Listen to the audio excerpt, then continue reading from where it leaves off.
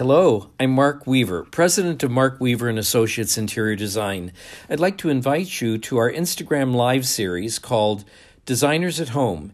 It's every other Friday at 10 a.m. Pacific Time. It's a casual, informative, and exclusive discussion with renowned architects, interior designers, and artists from around the world. This half-hour podcast program is a recording of the live talk addressing all things design and architecture related, along with personal anecdotes and inspiration. Guests have included Emmy-nominated set decorator Peter Gursky, one of America's leading sculptors Sabin Howard, renowned architect and artist Leo Marmol, and art advisor extraordinaire Barbara Guggenheim. We look forward to you joining us. Thank you.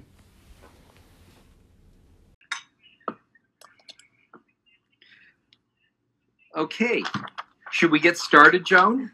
We have all these friends with us today. It's so great. I know, it's wonderful. Thank you all for joining us on Designers at Home.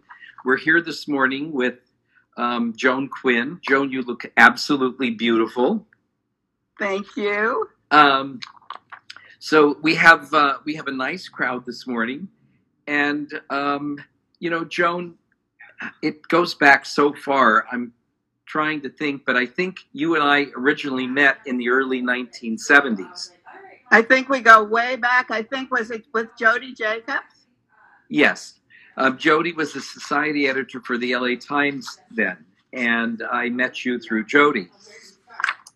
And anyway, so it's great, I don't know, some 50 years later to be here with you. And I'm thrilled. Mark. We're icons. Pardon? We're icons. Yes, I know. And I got a really lovely note yesterday from Clifford Miller, who said, "Oh, I'm so excited you're going to be talking to Joan. She's just one of my favorite people." And he went on and on, so it was really lovely to hear. I was happy to hear from Clifford too. He always did the flowers for my TV show. Oh, he's so incredibly talented, isn't he? And then we talked about old Los Angeles society. He said, I was connected to Betsy Bloomingdale and Edie Wasserman and Harriet Deutsch and that whole group. He used to do, David Jones used to do the flowers. And then Clifford said, I started doing the flowers. Yeah, he's a lovely guy, major talent. So you're a Los Angeles native. When I was a kid growing up, I think your father was in the race car business. My father was promoting races. Yes, he owned a car at Indianapolis Speedway, which they won in, I think it was 1952, with Troy Ruttman. And then he had another car the next year with Parnelli Jones, and they won. So, and then he was promoting races at Gardena, and that's where Billy L. Bankston used to race his motorcycles. And was that your introduction into the world of art? Well, Billy was my introduction, kind of, because I'd gone to school with a ceramist named Dora Delarios. She was in junior high school with me at Audubon, if you can believe that. And I went on to Westlake School, and she went on to Dorsey. And we met up again when we were graduating from high school. I was working at Desmond's on Stalker and Crenshaw. And Dora was working in the design department downstairs. They would do the window displays. And Billy L. was working there too. So they had a very, very contentious relationship. They were not friendly at all. But they used to have to me to get costume jewelry because I ran the little costume section at Desmond's. And so that was my acquaintance with Billy. And then when Billy found out my father was a race promoter, we became friendly again at USC. I was in journalism. I took ceramics. I took art classes. And Billy was there, and so was Ken Price. So it started our careers together. Oh, that's great. So you and your husband, Jack, have been very supportive of the arts, over the years, and you have twin daughters. And are they as involved in art as you've been? They love it. They love it, and they were raised with all the artists. I think if you talk to them, those artists were just regulars at our house all the time. They grew up with them. When the girls were just born, Billy Al was over here with John Altoon, and Kenny Price was over. And I remember when the girls were born, Billy Al gave them a set of twin Dentos, maybe about 10 inches each, 10 inches square, and they were pink. So one was for Amanda and one was for Jennifer. We still have those hanging on the wall here. That's great. So I see behind you a couple of paintings here. You mentioned the one to your left is David's. It's a Hockney. There's a little print that David gave me years ago. Yes, he was working on his computer. It's a colored print that he made and hand drew around and gave to me. And the one behind me, the red and yellow one, is Ed Ruscha, which was made in the late 60s in Paris. It was a pear. That's the steak in the center of that yellow dish. And then the other one, which I don't know if you can see it or not. Let's see. It's the other way. Let me see if I push this around. It's the other way. It's a potato. And he did these two collages called Steak and Potato. And they were recently loaned to the Oklahoma Museum, where they did a show of Ed's work. Oh, great. So you just had a show recently that it just closed a week or so ago, didn't it, at the Bakersfield Museum? It was fantastic, Mark. The Bakersfield Museum of Art took over the whole museum, and Rachel McCullough Wainwright was the curator, who talked to me many, many times about having a show there, and I kept saying no. And she finally convinced me, and she took out. She was phenomenal in the way she explained our collection, because our collection was not bought with light and space and these different ideas to collecting, because we were just buying art from our friends and supporting them. So when Rachel took it in to the museum, we said yes, but we wanted this extension of education. We wanted to make sure that she brought the schools in and the college, and she did. And they had a lot of outreach in Bakersfield. They had a fantastic support from the wonderful company, from the Resnicks, who live just up the hill from us here. So they're in the Central Valley. And, you were talking about auto racing. My father used to promote a Thanksgiving Day race right outside of Bakersfield. So we were kind of connected to that community, Visalia, Hanford, that whole area. My dad used to also promote at Sacramento. So he would come down into that Central Valley and do PR for his races. A lot of people think Bakersfield is just a place to pass through, and it does have a wonderful museum. There are other, I just recently discovered that there's, a great Frank Lloyd Wright house there, the Albin House, right? Exactly, and the curator of that is David Coffey. We had these wonderful little trips that I would plan. They would leave Los Angeles because it was only like an hour and 45 minutes to Bakersfield. And they would go to the museum. Then they would have an iconic lunch at either Luigi's, which was there for 100 years, or at the Basque restaurants, because that was great Basque territory. So there was the Pyrenees and a couple of different Basque restaurants. Then they would meet David Coffey, who, by the way, lives in a Neutra house. And so that's another surprise in Bakersfield. Right. There are two Neutra buildings there. So they would pass by the old Woolworths, which was still open with its counter, if people remember Woolworths, and then go to the Albin House, and David Coffey would take them through. So how many pieces were in the show? Oh, boy. That's a good question. I think over 100. She grouped them so beautifully. And then in the front room, there was a personal room. And that was the thing. It was more of a personal kind of collection. We had a personal room, had a stick necklace by Chuck Arnaldi, and there was a camera bag that Billy Al had painted with Louis Vuitton insignias on it, and different things that artists had given us over the years. So I didn't want it to be like this, like people collect today, just to have a huge painting in their house, even if they don't know anything about it. It's just trendy. And we weren't trendy. We were, of the time, I would say. And so that's what I was so happy that collection and that museum actually showed. It showed that the pieces were small and intimate. Oh, great.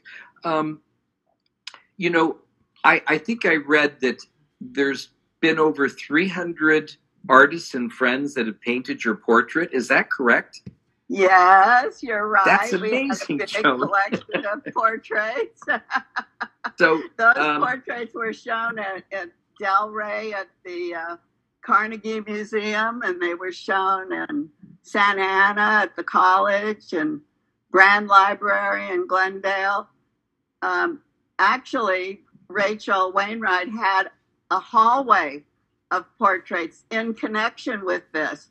And she also had a video with that Aaron Ketcheli, who's the director of our archives, put together this collection of artists who I had interviewed. So there was a video of all these artists. So can we talk a little bit about all these? Well, we're not going to go through 300 portraits. No, we're not. Oh, but the museum. Rachel and her husband Henry Wainwright. It's a hard one to say.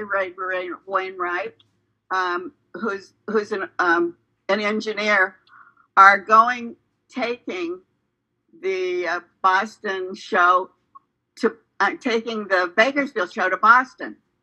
So it'll be showing at the Armenian Museum in Boston, opening June 16th. And with that will be another special room, not the personal room, but a room of portraits by Armenian artists only. So it will have this connection to the community and to the Armenian community. And that is when I talked about education and loving to have children come into museums so that they feel comfortable.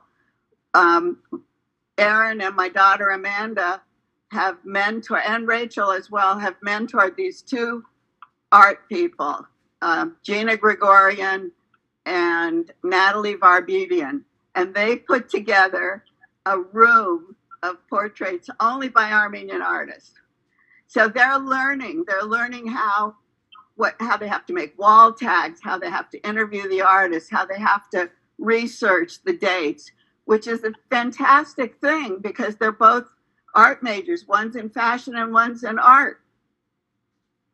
Great. And you're a trustee of this Armenian Museum in I am, and we're very proud of that space. We're very proud of that space. So you also, I read, have, I know you've championed women's rights for many, many years. And I read that you're on the executive committee of the Armenian International Women's Association.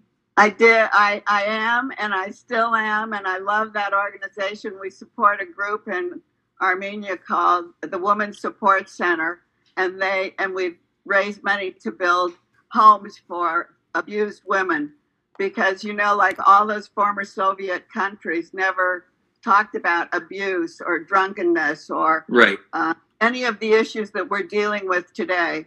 And that Women's Support Center in Yerevan actually deals with those women. They bring the women in and they take care of the families and they give them technical skills so they can go out into the community on their own. Oh, well, that's really wonderful. Very close to me. Very close to me. So these I digress because I have this thing that you wanted to talk about. Okay. Well, let me see. So tell us about a couple of these portraits. Well, where should we start? Let's start. How about this Mapplethorpe? Oh, okay. Well, that's my absolutely most favorite portrait I've seen of you, and it's one of my favorite photographs ever. Is that right? I picked the right one? Oh my God, Joan, it's just incredible. You guys, everybody you can Google it, and if you Google Joan Quinn Mapplethorpe, this photo will come up. It's an absolutely magnificent photo. So how did that photo come about? We were doing a fashion shoot. I was doing an interview with Pat Vale, who was the daughter of Seaman Sheps, and we were doing it for interview. And I wanted to use a great photographer, of course, and we went to Mapplethorpe's studio. We put Seaman Sheps. Pat came and put all these jewels on all over the front, and the dress was done by Christophe Demenil, the famous family of the Demenils from Texas, the oil people. And Robert came in and put me on a pedestal in a chair, and then started making us laugh. And he was way down low and photographed up like that, which when I was interviewing Ann Miller, we were in the studio and she said, "Joan, get those cameras up. Don't photograph up my nose. Photograph down my nose." Right, right. But Mapplethorpe was way down low, and he was fantastic. And that is a very happy photograph. And show us another one here. Oh, you know what? I love this one of Andy. Yeah. Because Andy and I used to go to parties so much in New York, and it was a really special time being in New York with him, because he always had an entourage of people. But we had alone time. We used to go to Mass at St. Vincent Ferrer on 65th and Lexington. And he knew my girls, and he always said, "Now make sure those girls go to church all the time." It was, had a very religious side that no one knew about. Yeah, I don't think many people would think of Andy Warhol and going to a Catholic church.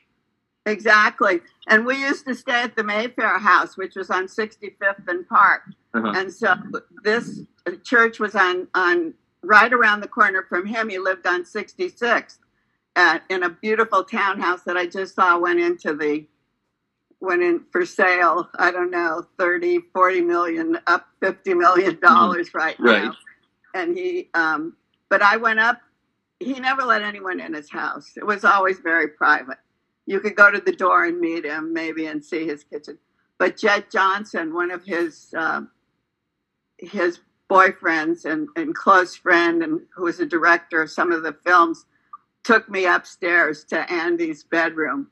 And we sat on the floor and talked. We leaned against the bed. It was a canopy bed. And there was a Liechtenstein over the fireplace of a mirror, which was so great. And then and Andy and I used to collect jewelry together. So Jed said, "You know what?" And I said, "What?" He said, "There's bags of jewelry underneath this bed." And I said, "You're kidding." And he said, "Up above the canopy, there's bags of jewelry." So we had a good laugh, and we left before Andy came home. So what are you wearing today, Joan? I'm wearing these badges that were made for the Bakersfield Museum. And it's a portrait of Jack and me by Billy L. Oh, that's great. Bankson was doing a portrait of me, and he said, "I can't do a portrait of you without Jack." So he put these two funny little eyes peering over me. Oh, that's sweet. So, you've been so fortunate.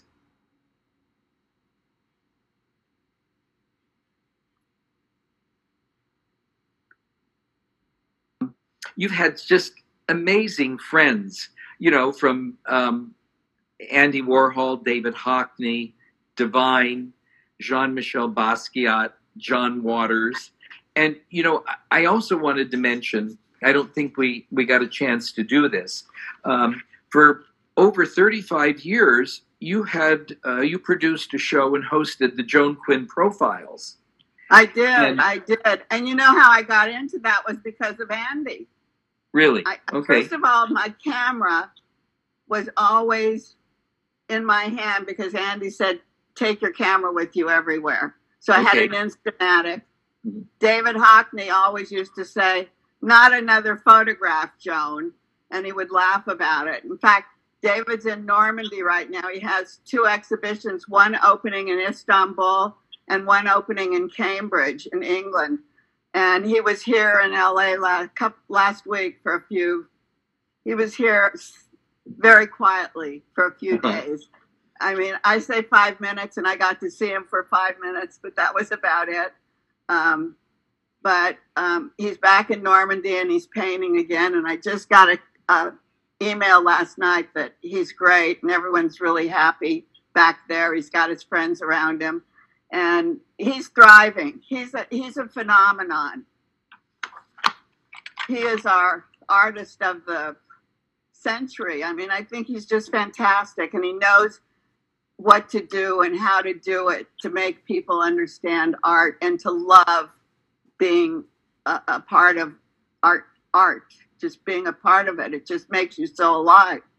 Yeah, his work is extraordinary. Now, how did you feel about Andy's work? No, that's not fair. we don't have any of Andy's work. Not fair. We have a couple of pieces. We have a couple of pieces of Andy's work. I have a lot of little things that Andy signed, interview magazines and little pieces of knickknacks. But sorry to say, Jack and I didn't think much of it at the time. We never bought anything. We were just very, very close. Oh. So, going back to the interviews, Joan, I remember I loved the interview that you did with David Hockney. And that was, I think that was quite an old interview, but it was absolutely marvelous. But I have to say, one of my favorites that you had done was the one with John Waters. Well, John was very close. I have a book here. Let me get it for you. Okay. John was very close to Divine. Yes. He made all of those movies. And John, at that time, wasn't giving very many interviews. Right. And when I asked him, Divine had already passed away. And when I asked him to do the interview, he said, I'll only do it for you because you were so nice to Divi. And Divine used to stay with us. My kids were raised with Divi here. He used to sleep on the couch downstairs because he couldn't walk up the steps. He was so big. And he would have his midnight rendezvous out in the back by the patio and at the pool. God knows who was coming up there and meeting him late at night. But we were close to West Hollywood. We still are. And he loved it here. So John was very kind. And he's now doing a book tour because he's going to be in Boston when the show opens in June 16th. He's going to be doing his book signing there. Wonderful. So the series that you did, the Joan Quinn Profiles, how do people, are those on YouTube? How do people access those? I think they are all on YouTube. Yeah, I think they're all on YouTube, yes. Yeah. Okay. Well, for everybody watching, they're just absolutely fascinating. And as you can see, Joan is a great interviewer, so I encourage you to watch them. Will I interview you? What were you doing, Mark? What were you doing when we were meeting? What were you doing? You mean when we first met? Yes. Well, I was just out of college at the time and, trying to get a business established and, starving to death like a young starving artist. And it took That's what Clifford Miller said. He had just come here when he was 24 and was just starting his business too. Yeah. So it was tough. I wasn't, I kind of knew what I wanted to do. I just didn't know how to go about it. And, this is all before the days of the internet and social media and so forth. And, I didn't really know, I wasn't very good at self-promotion, but, I had, like we talked about, Jody Jacobs. I had wonderful people like that in my life who were just generous enough to promote me and make the right introductions. And that was, I've always been so grateful for people like that in my life. So, but I think that's why we're here. We're here to help other people. And that's why I love having the artist and introducing him. Jack was a fantastic mentor in that relationship, in that realm, I should say, because he made relationships with the legal community. He would have the artwork in his office, and he would invite lawyers up for cocktails and do meetings. And this art was always on the wall, and those people were exposed to the art. Just like when you're collecting, people now want to buy what's going to be more expensive, what's going to sell at auction in 10 years or 5 years or 5 minutes. Right. It's like they don't want to wait. We've been collecting for 50 years or accumulating, let's say. And people have to go out and go to art galleries, go to museums and look around and then buy something that maybe nobody else likes, but that speaks to them. Right. You've got to look at it every day. I have a Roger Hollywood on my, just above where we're talking. And I look at that every day and I just go, the Hollywood Hills and Ed Ruscha. It's so great. Well, and it means something to you too. Yes. Yeah, you're not. But that's why they have to buy something that means something to them. Yes. I think that's great advice for people who are, they don't know how to get started buying their first piece of art. I remember my first piece of art I bought probably in the very early 70s from Kimberly Davis at the LA Louvre Gallery. And we love Kimberly. Yeah. We had her as a host on the show, probably about a year ago. She's just lovely. But she had sold me this Robert Motherwell sketch on craft paper. And it's just, it meant so much to me. And I think at the time, I think I paid, $1,200 for it. But I had it until, unfortunately, I lost my home in Santa Barbara in the mudslides 4 years ago, and that was one of the pieces. But it's been one of my favorite pieces that I had, and I loved it more every year. It just meant so much to me. And so you bought something that, bought something that you liked. But going back to also at the time when you said you were looking for a place, we were all very connected at that time. You were connected with other designers. I know Raymond Lee, who is a fantastic person who started Paulette, and he designed it with Tony Machado. And Raymond Lee used to do a lot of the styling for Interview magazines when Greg Gorman and Eugene Pinkowski and Matthew Ralston would come to do photos. Raymond was one of the stylists, but everyone was friendly, So you had friends in your business. The artists here in Venice were all friendly. We went out in groups and we supported each other. No, I think that's so important. And I love your comment on mentoring because it's one of my favorite subjects. I speak at UCLA. I'm a guest speaker there, and I talk to the design community there. And I try and encourage these people and give them advice that they're not going to get in school, and give them practical advice. And it's really very rewarding and very satisfying that, through many years of success and failures, that you can share that with other people. And it's great that you've been able to do that with artists, and that you and Jack were so supportive of artists who at the time were just struggling to make it, day to day. Every time I wrote something or every time I had a chance to do something, I would include an up-and-coming artist or an artist of some way so that their work would get out to the public. Because I just think, like you said, sharing that and bringing attention to it is so important. It's the same way in the music industry and and classical music. I'd heard Thomas Addis's new piece that he wrote about not Don Juan in Hell, but he wrote something for the Philharmonic. And the music was so beautiful, and it's contemporary, and yet it was so classical. You could hear it 100 years from now. Oh, lovely. I don't know that piece. So it's really beautiful. They just played it. So are there any upcoming young artists in Los Angeles that you would mention, or that you have recently seen their works? I've seen a lot of work. Uh-huh. And there are a lot of artists upcoming. And I think that's the mystery. I think you have to go out and find yourself. Downtown, there's the Night Gallery, there's Nicodem, there are a lot of galleries that are young and new. Various Small Fires on Highland.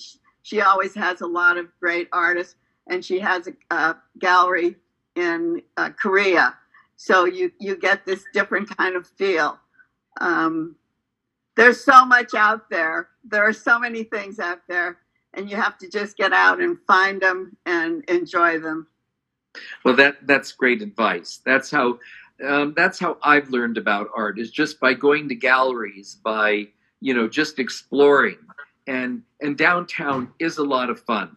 It's great to wander around there. It's the area around SciArt and the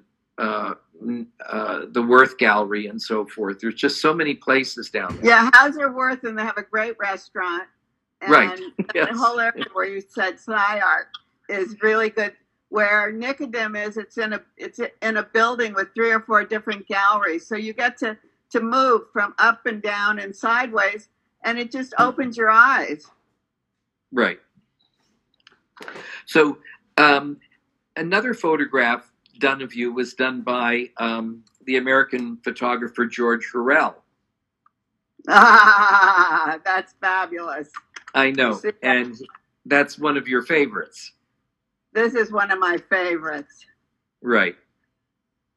And when was that taken? George Hurrell was the most wonderful, fantastic. It was like such an honor to be in his studio. I remember we were doing a shoot for French Vogue, and I was writing the story and coordinating it with celebrities. And we had Paula Prentice and we had a couple of other people coming in. We had a young, up-and-coming star. We had established stars, and then we had up-and-coming. And I had this one young girl who was late, who didn't like her clothes, who was an absolute upsetting kind of person to any photographer. And George Hurrell just took it in stride, and we waited and waited. And he said, "Joan, sit up there. I'll take a picture of you while we're waiting." So I sat on the chair that he had. He took a light and threw it behind me. One light that you see how beautiful it is, snapped it and said, "Okay." And I said, "George, you only took one shot." And he said, "But I got it." And I went, "Oh, please, please." So he took another one, and then he sent me the photograph to the house, wrapped in purple paper, purple tissue. It was beautiful, with a note saying, "I told you I got it." And that was his first shot. And is that the one that you just showed us the photo of? That's the one you saw, exactly. So, that's the one. And people, other photographers idolized him. He was an idol. And I remember Eugene Pinkowski said, "Can I come to the shoot?" And I said, "I don't think Mr. Hurrell wants anybody in the studio." And he said, "Please let me come. I'll sweep the floor. I'll keep the studio clean just so I can be there to watch how he works." Oh, what a thrill. So I'd like to talk a little bit about the upcoming show you have in La Jolla, and let's tell everybody about this, because this is, I think, exciting. Actually, that's what this is. This is right. called Timeless. And this is another fabulous photograph. I love this. I collected watches, and Helmut Newton knew that. And this is our magnolia tree in the backyard. And he had me put my hand up there with the watches, and he took the photograph. And so the Athenaeum in the center of La Jolla. Yes. I think it's on, I have to tell you what street it's on right now. It's on Wall Street, and they are opening on Saturday, tomorrow, May 7th at 5:30 with a reception. And then it's open all through the month of May to June 4th. And it will be like 50 portraits, just what you saw in this fold out. But they'll all be in black and white. So it's like very unique, and it's curated by Erin Ketjelly, and she's taken from the collection black and white photographs, sculpture, different kinds of work. And how very long exciting. is this? I'm so excited to see it because the Athenaeum is like a little jewel. It's just like a jewel box. So, and when is the opening? Saturday the 7th at 5:30. And La Jolla is very close. It's as close as Bakersfield was. Right, right. So that's tomorrow. Yes, it is. Well, I wish I could be there. That's wonderful. So well, I think we're going to have a lot of friends. We're very excited. A lot of the artists have called Alexo, who did the portrait of me behind me with the hands like this, right, at the Carnegie Museum. He said, I can't wait to see my photograph. I'm going to come down on my motorcycle. I went like, oh my gosh. Oh. And how long is this show going to be running? It's running till June 4th. June 4th. Okay. Well, everybody, you're going to have to go down to La Jolla and make a little trip to see this because it'll be terrific. So, Joan, tell us what's in the future for you, Joan Quinn? I hope a long life of happiness. I love my grandchildren. My grandchildren are growing up so fast. They're 13 and 10, Georgia and Paloma. And right now, it's just a thrill to see how all of a sudden, they're big girls, and they'll be at the opening. They came to Bakersfield. They're going to be in Boston. And I hope they remember this. I hope this is what we're doing is going to open doors for a lot of young people. I think you've opened so many doors for people, Joan, over the years. I think it's really admirable. So, we could probably go on for hours discussing some of your experiences and stories, and I'd love to know more, but we're going to run out of time. Let me just tell you the reason we got connected with the Athenaeum was because of Zandra Rhodes, because I curated a show of hers in San Diego in La Jolla, and she became very friendly with the people at the Athenaeum because she was living down in Solano Beach for a while, and that's how that happened. We've got one of her new black and white portraits of me in there. Oh, that's great. I had no idea she was living in Southern California. She was living there for quite a while with her partner, and she did a lot of the sets for the San Diego Opera. So she gave to the community as well. Wonderful. So what else would you like to add, Joan? I think that I didn't want to forget that because I thought that was so important to the community down south. We wonderful. talked about the Central Valley and the architecture and all the icons things we can remember that are still in place in the Central Valley. And then in La Jolla, the museums have been renovated, and they have so many interesting things down in San Diego and Rancho Santa Fe. That whole area is very interesting. Yeah, well, Del Mar. People should explore, Exactly. It's part great. of life. Part of life. Yeah. It just makes you richer and makes your life more full. Yes, Mark, and you know that. You've been great about doing that. Anyway, thank you, Joan, so much. I just can't thank you enough. I just adore you. And I'm so glad. Thank you for doing this, and thank you for bringing to the attention all of what we've been doing. All right.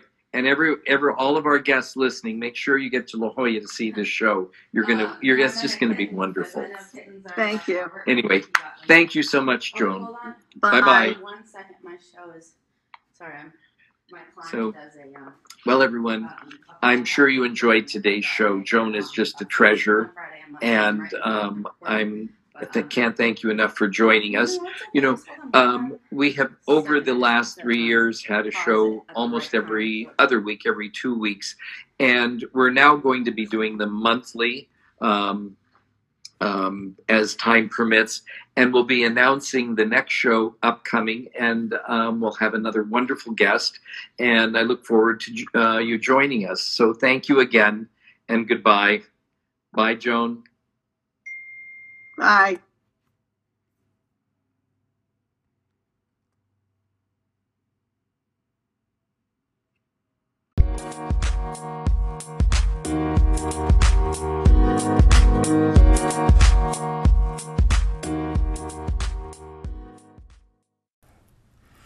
Thank you for listening to Designers at Home. Follow us on Instagram at Mark Weaver & Associates to listen to live or subscribe to this podcast. If you found this podcast valuable and insightful, share it with your friends, comment, and subscribe. We are also on YouTube at Mark Weaver & Associates. Thank you.